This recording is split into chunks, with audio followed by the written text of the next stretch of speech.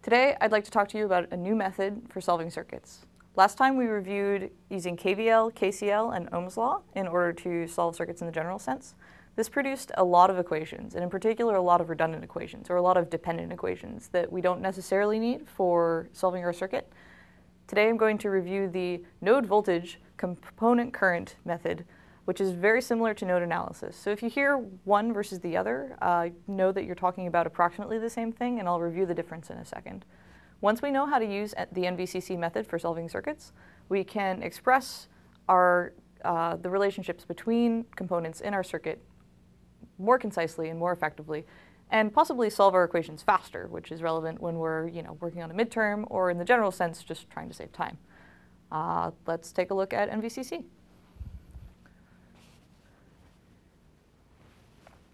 As I said before, NVCC stands for node voltage component current. And what that means is if you have a very simple circuit, let's say just a voltage source and a couple resistors,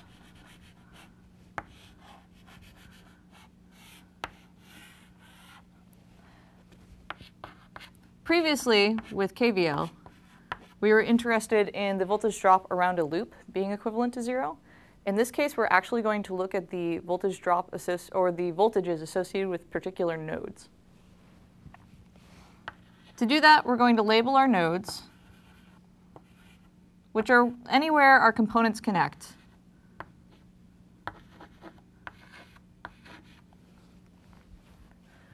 We're also going to go after the component current. When we're doing KCL, we typically look at the flow in and out of a particular node. At this point, we're going to look at the flow through a given component. So we're also going to label all of the currents associated with our circuit.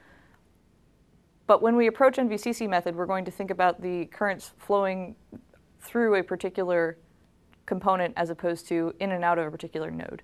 It's sort of NVCC is sort of the opposite of KVL and KCL in that sense, even though you're still going to end up using the same relationships.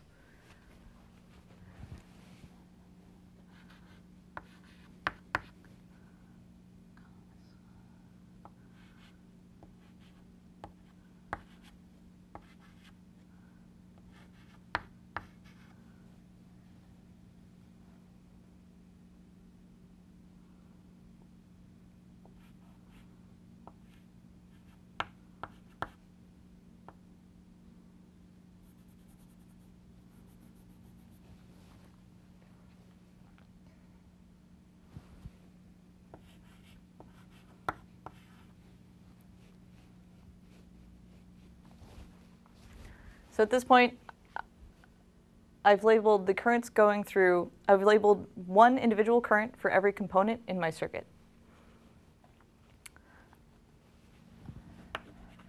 The next step would be to identify what I'm going to call ground, or in particular, one of my nodes I'm going to assign to ground or relative voltage 0.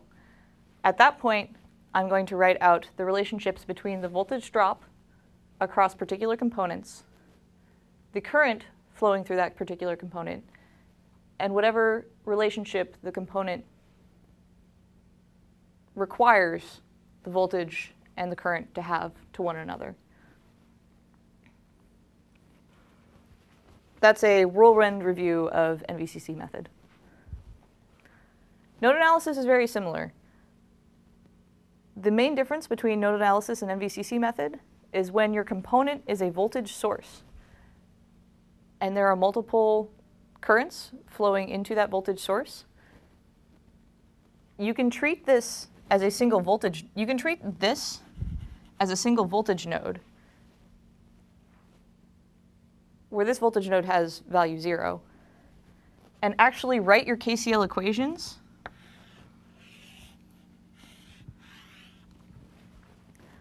as though this point were collapsed. So current flowing in and current flowing out, or vice versa, have to sum to 0. That's the major difference. Let's look at an example. You can find this example repeated in 6.4.3 of the readings. And I'm going to walk through these directions. So the first thing I'm going to do is label my nodes and my currents.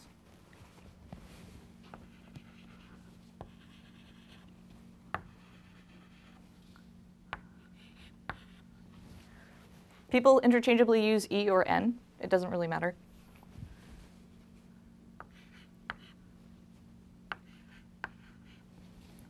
I guess N in particular could refer to the node, while E in particular could refer to the voltage associated with that node.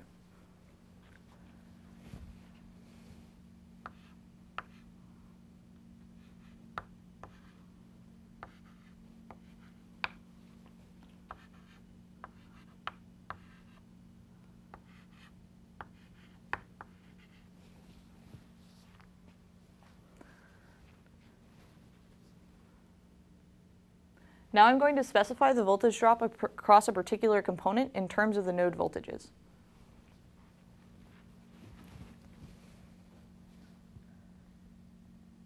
I'm also going to assign N1 to 0, or N0 to 0, as my ground. As a consequence, I know that N1 is going to be 15 volts.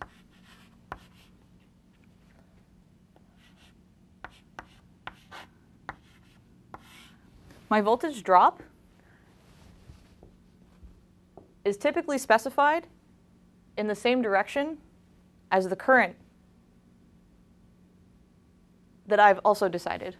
So this convention is arbitrary, but if you want to be consistent in your work, and make it easier to get partial credit or get help in office hours, etc., then assume that the voltage drop occurs in the same direction as the current.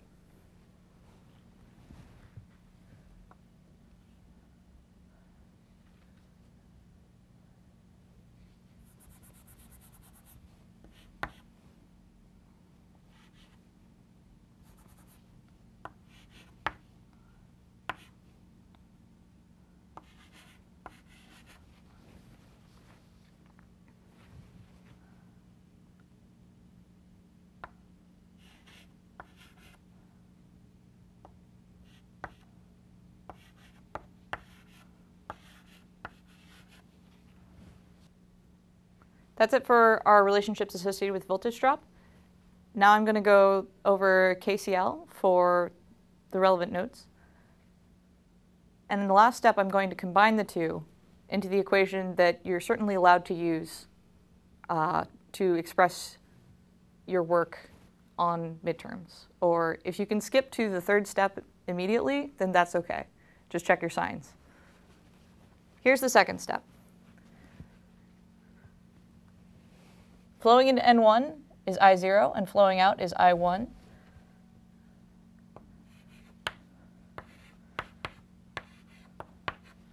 So I0 is going to be equal to I1. Flowing into N2 is I1 and I3, and flowing out of N2 is I2.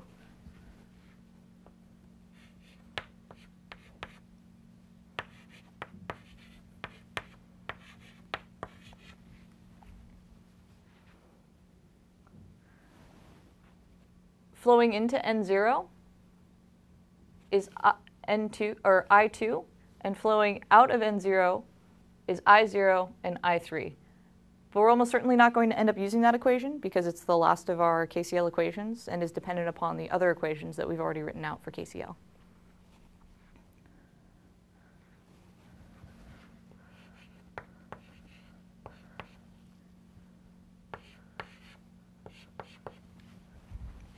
I3 is equal to 10 amperes.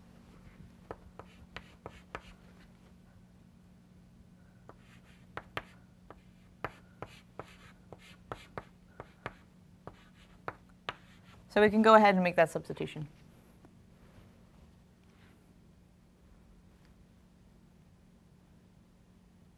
I still have to work with I1 and I2 though. And I can go after expressions for them in terms of my node voltages and components by using the equations for voltage drop I made earlier.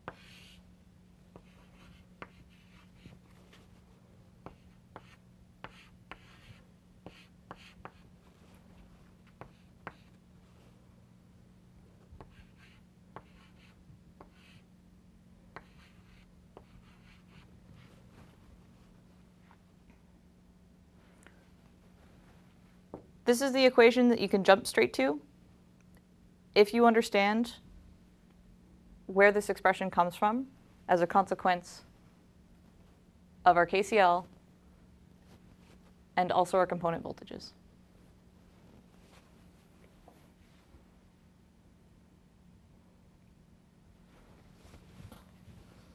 I'm going to substitute in 15 volts for N1 here.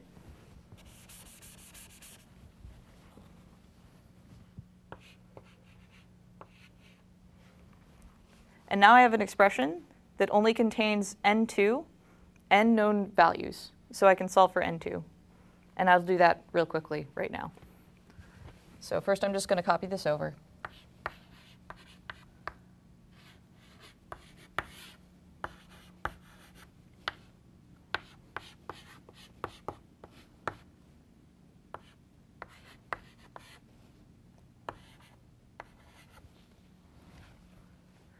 I'm going to multiply through by 6 ohms.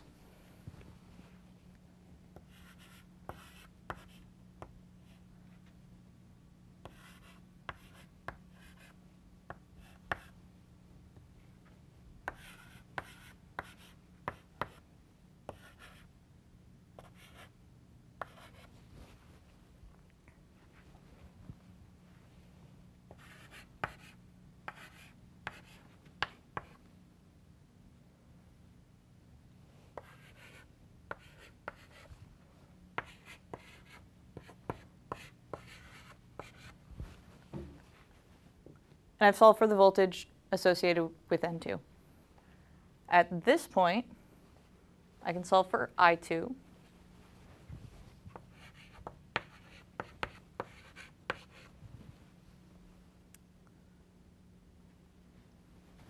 And I1.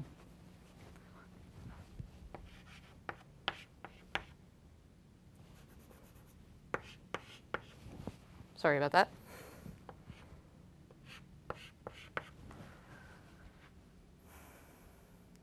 What do I have left? I3 I know is 10 amperes. I0 is equal to I1, which is negative 1 amperes.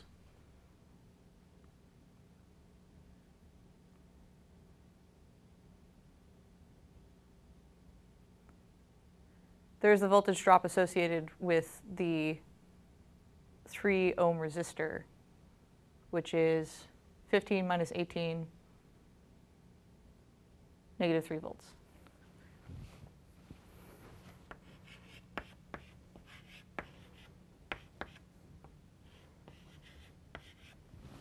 And the voltage drop associated with the 2 ohm resistor is 18 volts, since N0 is ground. This concludes my introduction to node voltage component current method, or node analysis without the ability to collapse voltage sources for KCL.